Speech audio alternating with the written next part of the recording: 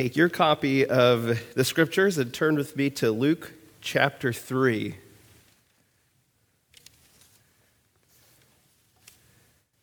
And I did a couple things that I wouldn't probably normally do. One is I took this gigantic Bible with me. Normally I like having my thin one. However, the text is bigger on this one, so I'm already at the point where I need bigger fonts. So that's exciting. The second thing is the text before us today is just one of those super scintillating ones. It's when I ask people what's their favorite verses, they tend to come to Luke 23 through 38 with all the genealogies and all those names. I'm well aware of that. So two things that I decided to do. One is I decided to print this text on 3 sheets of paper in which I separated each line so that I don't get mixed up as I read through each of these names.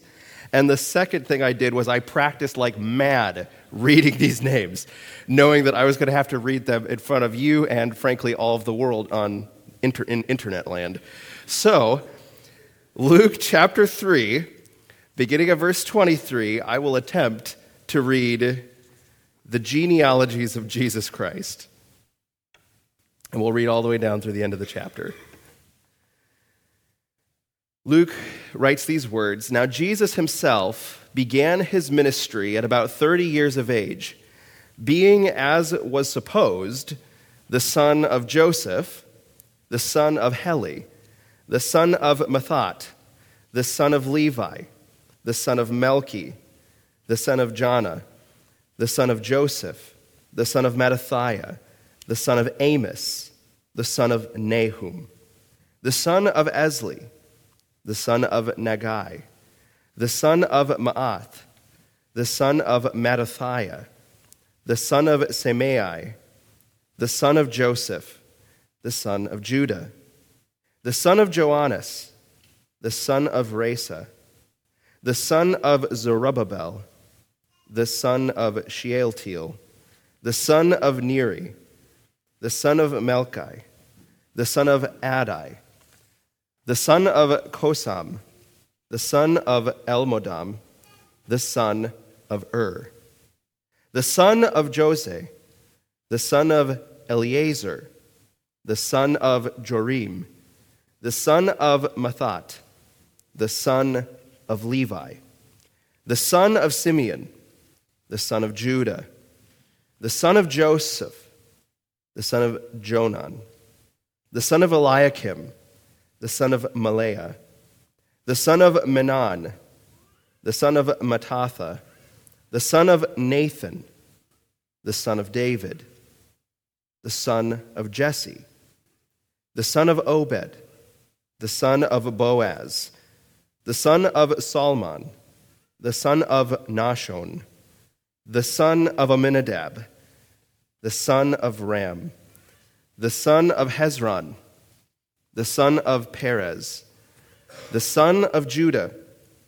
the son of Jacob, the son of Isaac, the son of Abraham, the son of Terah, the son of Nahor, the son of Serug, the son of Reu, the son of Peleg, the son of Eber, the son of Shelah, the son of Canaan, the son of Arphaxad, the son of Shem, the son of Noah, the son of Lamech, the son of Methuselah, the son of Enoch, the son of Jared, the son of Mahalalel, the son of Canaan, the son of Enosh, the son of Seth, the son of Adam, the son of God."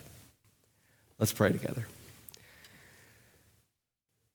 Lord, we read your word, and every time, no matter what is in it, we find things for us to learn. We find things that challenge our thinking. We find things that bolster our faith.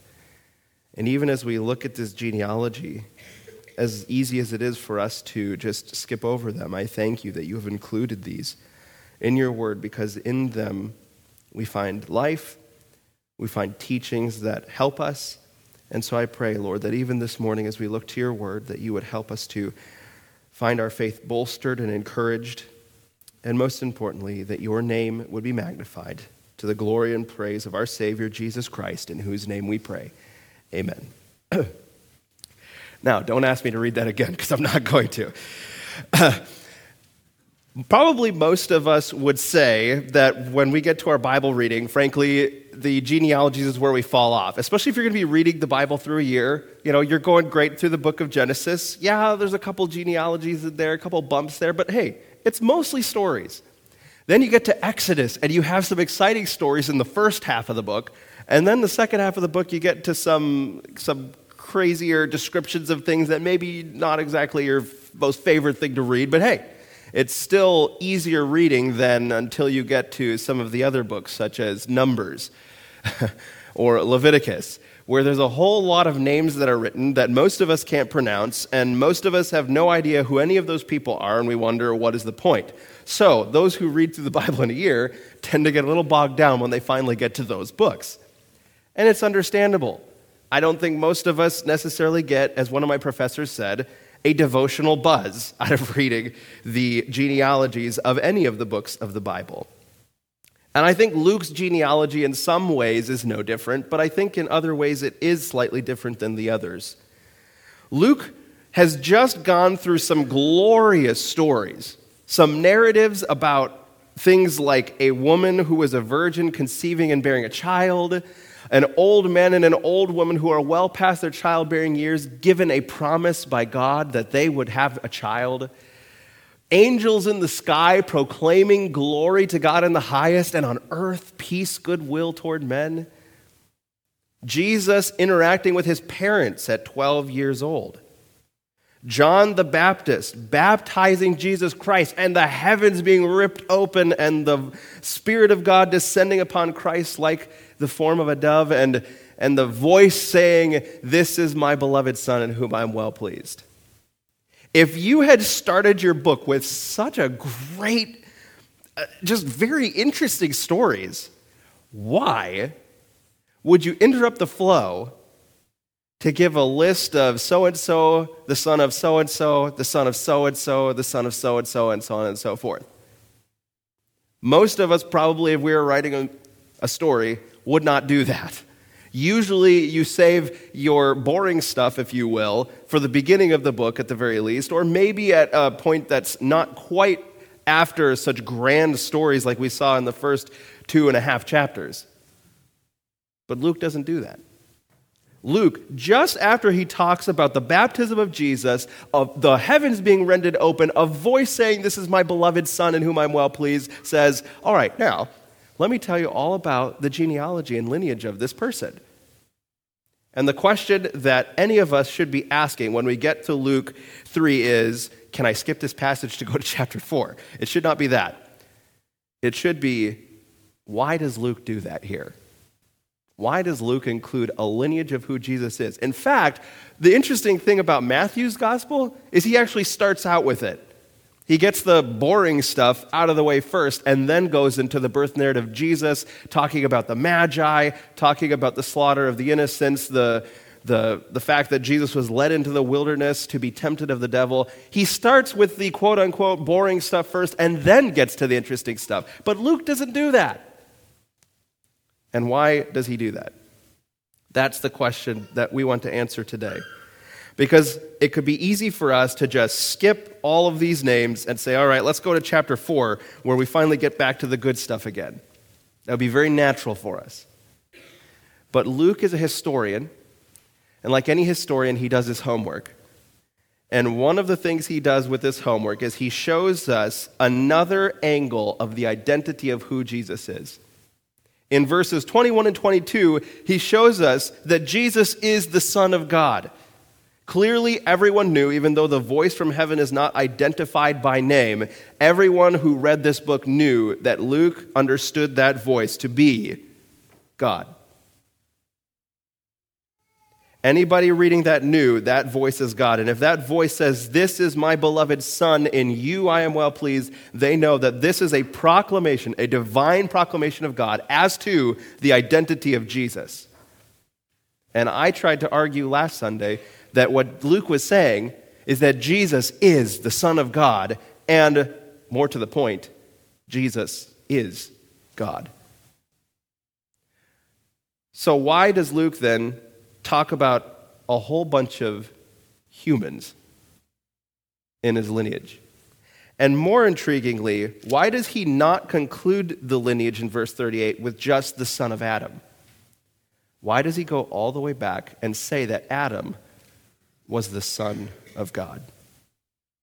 These are the questions that we have to answer, and I believe they are answered for us in two ways. There's really 2 points if you're taking notes, and if you got an outline, I'm not sure if you did or not, but if you got an outline, you'll see that there's 2 main points about who Jesus is, because what we're doing here is we're identifying Jesus. And the first thing that Luke wants us, I think, to see with these genealogies is that Jesus is the Son of Man. You say, wait a second, you just said in verses 21 and 22 he's the Son of God. Yes, he is. But every single person, all the way until the last father in verse 38, is a man.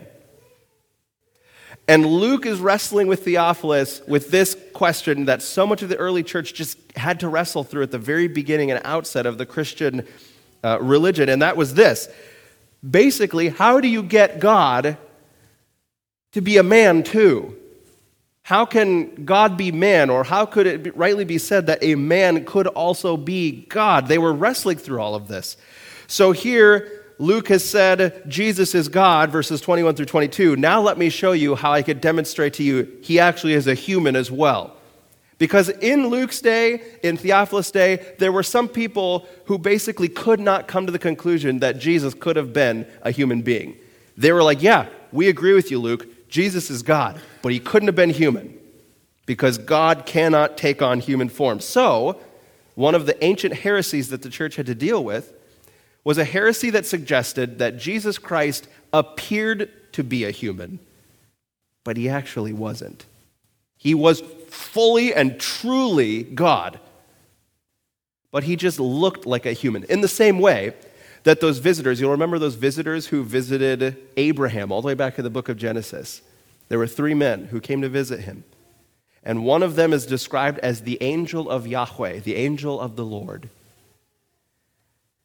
If that angel of the Lord is to be God incarnate, or a manifestation of who God is, these people said Jesus had to have been doing the same thing then. Jesus essentially took on an appearance of a human because God can do whatever he wants. He could take on the form of an animal. He could take the looks of the form of an animal. He could take the looks of the form of a human being. He could do whatever he wants. So Jesus wasn't truly a man. He just looked like a man, a human, but he really wasn't. And Theophilus, I am convinced, was wrestling with all of these different things that people were saying to try explain who Jesus was. And Luke looks at Theophilus and he says, all right, verses 21 and 22, he is God. There's no question about that. In fact, all of the previous 2 chapters before this, we've been demonstrating he's God. But Theophilus, don't listen to those people who say he's not a man. And let me show you how I know for a fact he is a man. He lists 77 human beings here in this genealogy. And he begins with these names that, frankly, most of us are probably familiar with as far as Joseph goes. And then towards the second half of it, you get some names such as Noah, Shem, Canaan. You have David, Obed, Jesse, Boaz. You have some names that are familiar. But 36 of these names in this list are completely unfamiliar. In fact, they're actually not found anywhere else. We don't know anything about those people.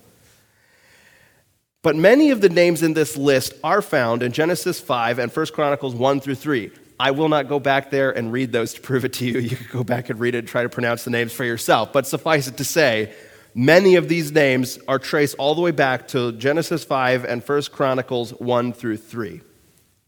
Like I said, 36 of these names, we don't know anything about them. Now, I don't know how many of you have ever done like a lineage or ancestry thing. If you've ever done that, you probably recognize that a lot of the names in your ancestry you just don't know, right?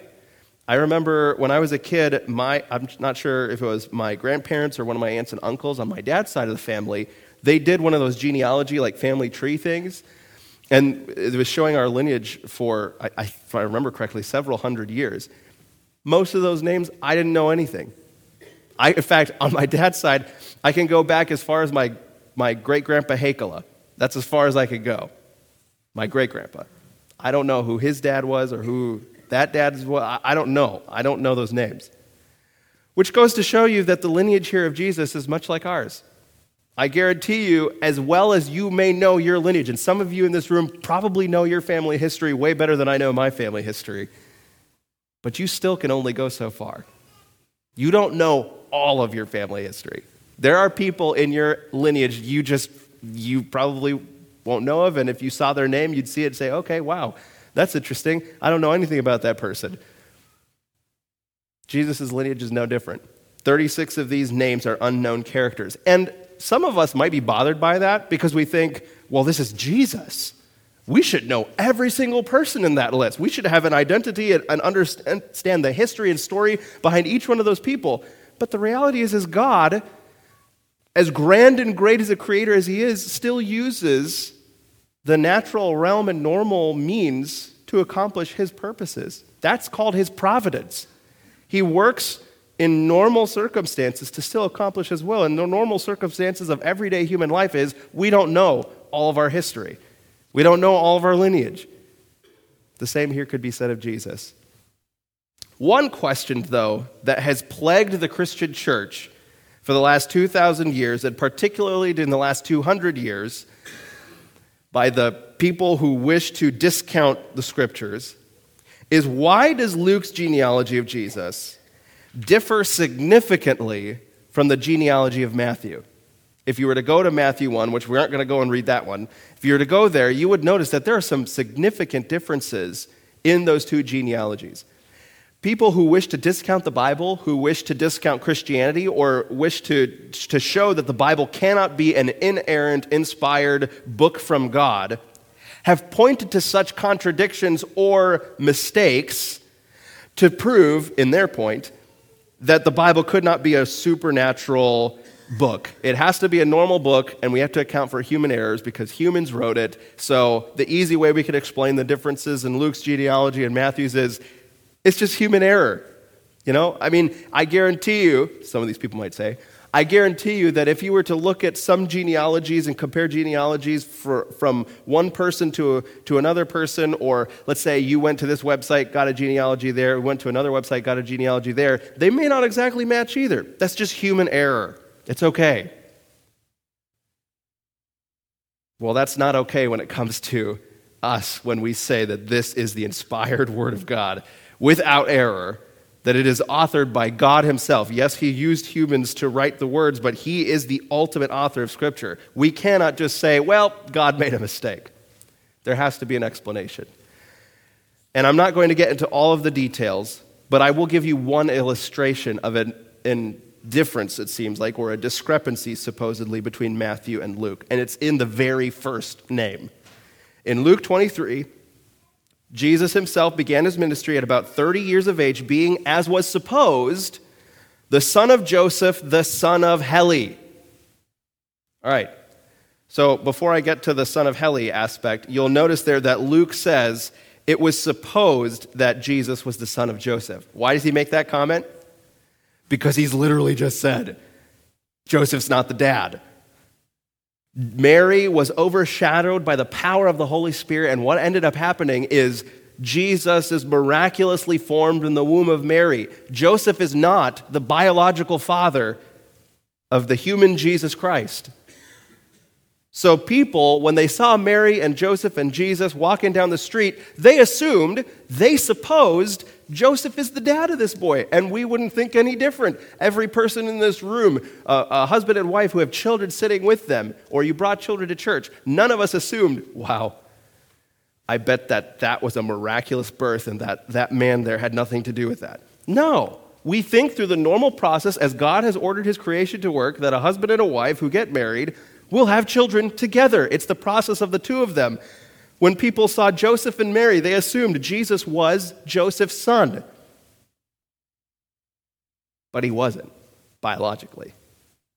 So Luke makes this comment, Jesus was, as was supposed by the people around him, the son of Joseph. Now here's where it gets interesting.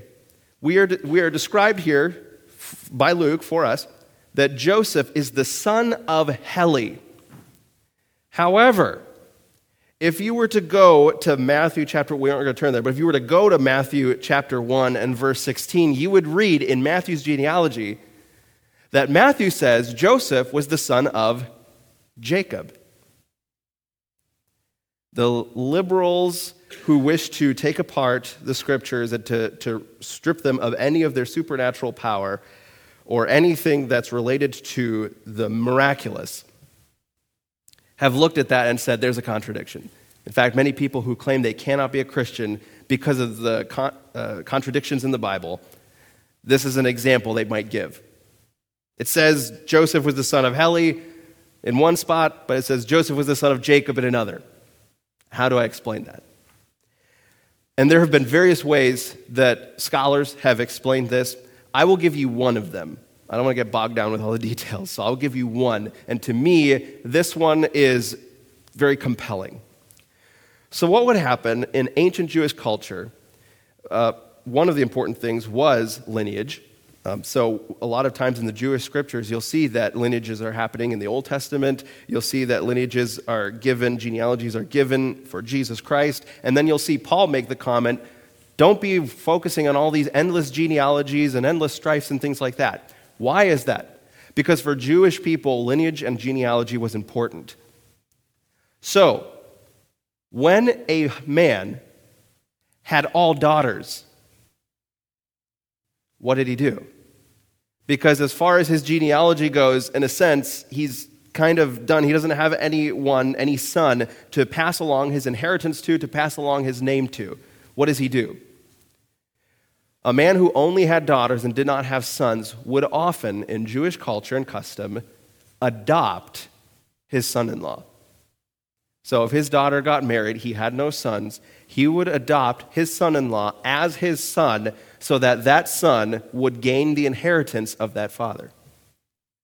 One of the things that could possibly be happening here is that Mary's dad didn't have any sons.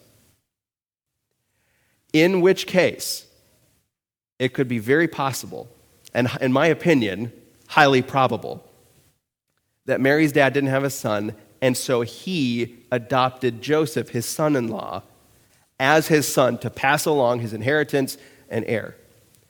Why is this possible? Well, one, because we already know that Joseph was of the house and lineage of David. Luke's already established that. So we know that he's in the line of David. But this would also mean that Mary as well was part of the house and lineage of David in a distant way. In fact, that explains one of the differences from David all the way up to Jesus' time. That explains why there's such a grand difference between Matthew's genealogy and Luke's. Matthew shows Joseph's genealogy, the royal lineage. Luke shows Mary's genealogy, the other more common side of the genealogy, even though it still goes back to David. So what I think is happening in verse 23, this is my opinion, it cannot be confirmed by any historical documents, but neither can it be denied by any historical documents. My belief is that Joseph married his wife Mary, but her father, Heli, had no sons, in which case Joseph was adopted by Heli and included, therefore, in that lineage. Yes, Joseph and Mary are distant cousins. They're kissing cousins, as we might say.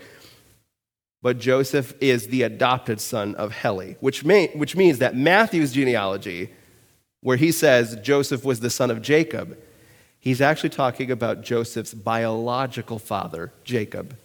You see what I'm saying there? There is one example of the differences in the genealogies and how you might explain it. we could go through every single one of these names or these differences in the genealogy. I don't want to bog you down, but I wanted to give you an example of how you could explain to somebody who tries to say, hey, the Bible's full of contradictions, and there's the first one right there in that genealogy. There is an explanation you could give to them for the differences between Matthew and Luke in their genealogy of Jesus Christ. So, Jesus is the Son of Man. Each of these people listed in this verse is a human being, and some of the most notable names are the ones that we would think are very important, including, verse 31, the Son of David. Matthew and Luke both say that Jesus is in the house and lineage of David. Jesus is part of the royal line. There is nothing about Jesus' ancestry that would question or cause any concern for anyone to think that he was not part of the house of David. But why is that important? Because one of the promises God gave to David was that he would have a son who would reign on his throne forever. And he, of course, had a son, Solomon, who ended up reigning on his throne, and that son would build the temple, and that son would be rich and incredibly wise, endowed with wisdom by God. But there was a future son of David who was coming, who would reign on the throne of David forever. And for Luke and Matthew, who give these genealogies, as well as any other Jewish person who knew the great covenant that God gave to David, knew that whoever the Messiah was, this son, he would be part of the lineage of David. And I think that is intriguing as well, because one point I didn't put in your notes, but one point that we could make is that these genealogies are not filled with perfect people. David, as great of a man as he was, a man after God's own heart, was a liar, an adulterer, a murderer. He wasn't a perfect man. And neither was Judah. Certainly neither was Adam, the one who fell in the garden. Nobody in this list is perfect. And yet, the perfect Messiah, the righteous one, came through this line. I think that this shows us several things about Jesus as the Son of Man. I think it shows us that as the Son of Man, he can identify with our weaknesses. He identifies with our weaknesses. If we need a faithful high priest who can understand us, he can, of all people, understand that. He sees the weakness of the people in his own genealogy. He was in all points tempted like we are, yet without sin. Jesus is the Son of Man, whose genealogy is filled with imperfect people he came to redeem. But Jesus also is the Son of God. That's point number 2 for you, and very quickly. What happens in verse 38? We could go through all these names, but I'm not going to. We're going to jump down to verse 38, where Luke does not end with the son of Adam, the last person he could possibly go to as a human being. Luke, if he wanted to just demonstrate that Jesus is the human being, the human Son of Man, he could have said the son of Enosh, the son of Seth, the son of Adam. And then started chapter 4 with Jesus being filled with the Holy Spirit and returning from Jordan was led by the Spirit into the wilderness. He could have, but he didn't. And that's just tantalizing. One of the most intriguing verses to me in all of the Bible is that verse, verse 38. Because Adam is described as the Son of God. I thought that designation was only for Jesus. Why is Adam given the designation the Son of God? I think ultimately what Luke is trying to show us is that you could look at all of the human genealogy here. You could look at these names that are very difficult to pronounce. Some of them we know nothing about. Some of them we know a great deal about because their lives are recorded in the Old Testament. But ultimately, This genealogy was providentially constructed and very carefully planned and ordained by Almighty God.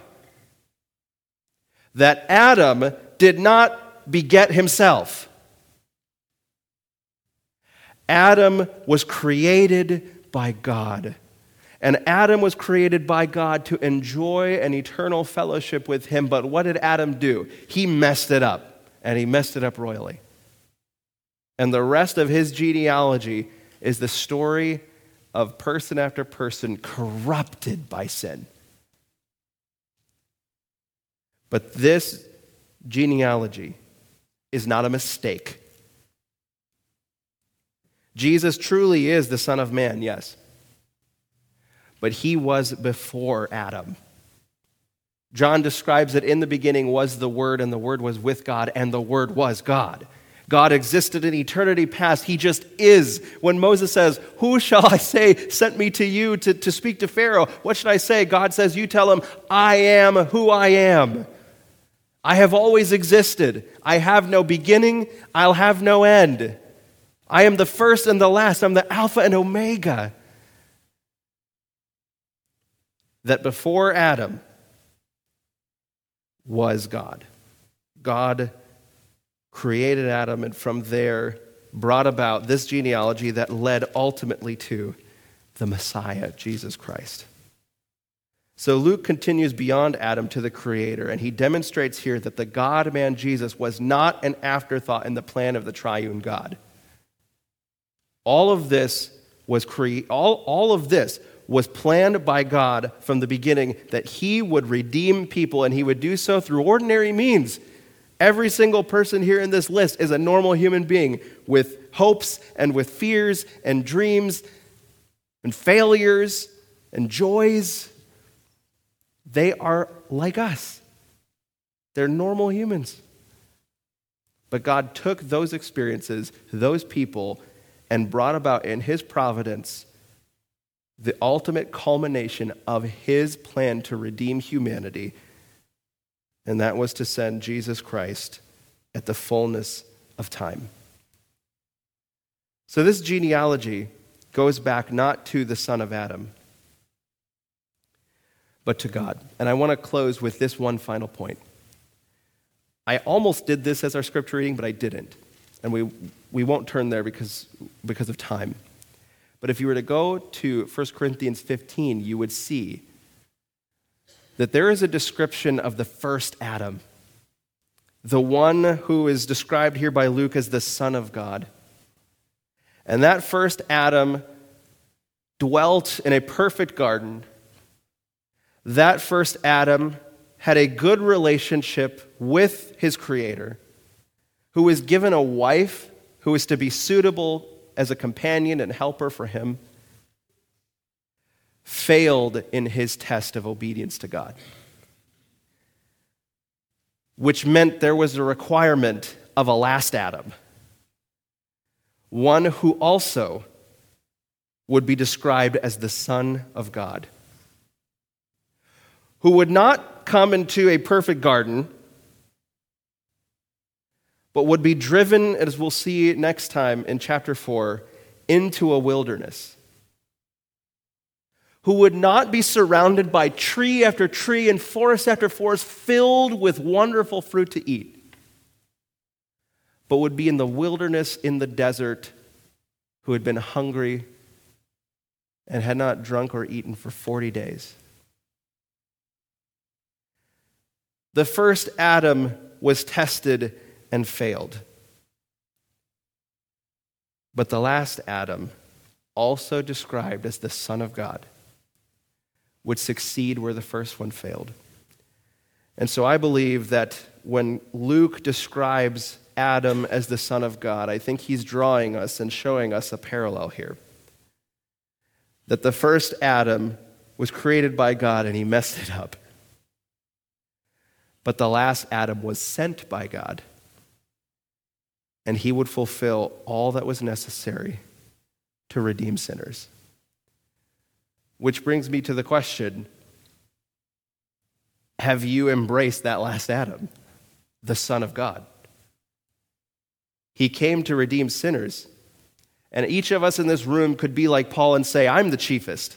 I'm the worst sinner there is. We need to be redeemed, and the only way to be redeemed is by embracing Jesus Christ by faith. You have to acknowledge that God is holy. You have to acknowledge that you're not. You have to acknowledge that Jesus Christ lived the perfect, righteous life in spite of his genealogy being filled with vile sinners, that he completely fulfilled the law of God, that he was in obedience to the Father, the one who proclaimed at his baptism, "In you I am well pleased." That Jesus, the Son of God, came to redeem Adam, the Son of God, and all of his descendants. If you believe that Jesus Christ is the Son of God, that Jesus is Lord, and as Paul says, that if you confess with your mouth that he is Lord and believe in your heart, God has raised him from the dead for your justification, the promise and assurance is this: you will be saved. If you want to find forgiveness for your sins, if you want to find joy and everlasting bliss in the presence of God, the only way is through Jesus Christ. And my last exhortation is to those of us who read a genealogy as a Christian. I think here that perhaps we may not get a devotional buzz out of it. It's not necessarily one that we're going to read over and over. It's not going to be somebody's life verse necessarily. But it is, I think, something that bolsters our faith, because Luke shows us Jesus is not myth. There is historicity to his genealogy. Jesus is not unacquainted with our sorrows. He came into earth, and his genealogy is filled with sinners, and he dwelt among sinners, and he was tempted like as we are, yet without sin. He identifies with our weakness. And because he's truly God and truly man, he is a faithful high priest for us. So if there's a Christian in here right now who's struggling, you have a besetting sin, you have worries and anxieties, you have pain and hurt that you're experiencing, Jesus, the Son of God, the last Adam, is our faithful high priest, and he invites us to come to him.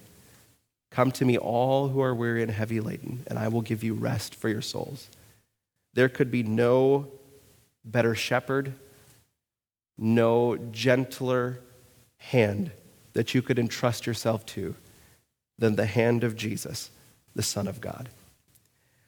I'm going to pray now, and as I pray, I'm going to ask our men who will be helping with the Lord's table to come forward.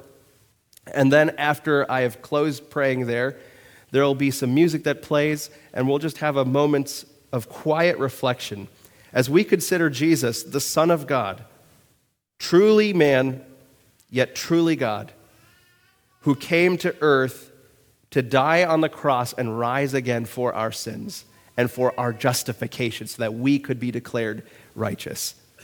And then after that, we will observe together and celebrate the Lord's table. Let's pray.